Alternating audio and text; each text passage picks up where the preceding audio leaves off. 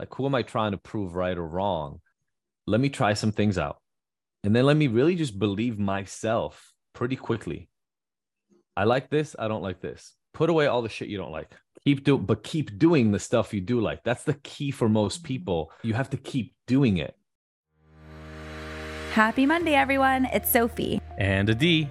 We're always looking for new ways to support you, and we know firsthand how life can get in the way.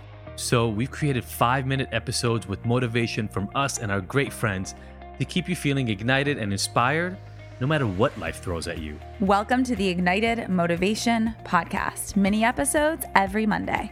Listen while you brush your teeth. Or on your morning walk. And you'll never miss out on the latest tips and tricks that are keeping us feeling motivated. When I started Ignited, the goal was always to incorporate as many therapies as possible, as long as they're evidence-based, right? As long as there's some evidence behind them. I'm now finding that I need to expand my knowledge in order to be willing to accept more evidence-based, because coming from a very typical Western research-based university like UCLA, cognitive behavioral therapy, and then eventually mindfulness, some brain neuroscience like biofeedback and things like that were accepted. But then all this other more eclectic stuff was really thrown away. And so I just assumed it's not worthy. And then I found out, oh no, that's just a perspective. That's just the school's bias. At scale, when we do this really, really well, it's much more important for me for somebody to find a therapeutic technique that speaks to them and serves them, that makes them feel better, makes them want to go out and drink less, makes them be less anxious, makes them work better with their partner, with their family, right? Less depressed, more hopeful. Everything else, I barely even care about at this point. It's like, who needs to, who am I trying to prove right or wrong? Let me try some things out. And then let me really just believe myself pretty quickly. I like this. I don't like this. Put away all the shit you don't like. Keep doing the stuff you do like. That's the key for most people. You have to keep doing it because you found something that works for you. In a way, it's like some people like running. Some people hate running. Some people love lifting weights. Some people hate lifting weights. Some people like doing spin and other people want to do Pilates and yoga. Find your thing and then keep doing it.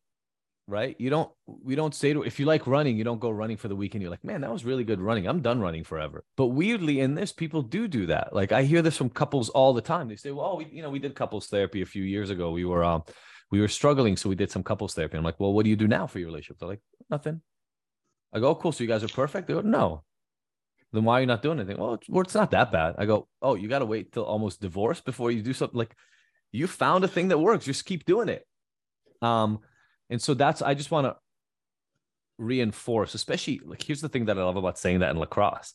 When I say that in other places, people have to pay for their own shit. Like the county's just paying for y'all. So find the thing that works and then do it, because here's the beauty. It does accumulate.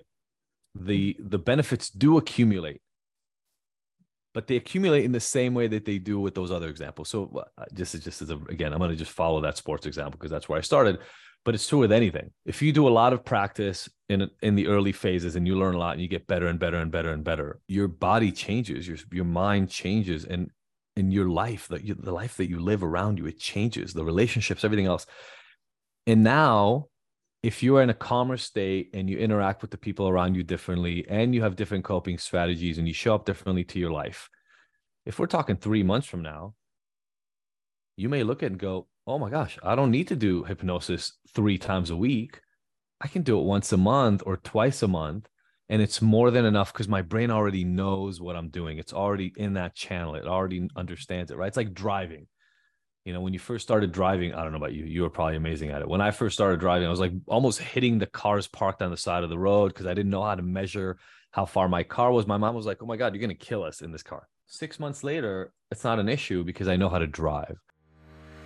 You just listened to the Ignited Motivation Podcast. Did you love the mini dose of motivation? Please let us know.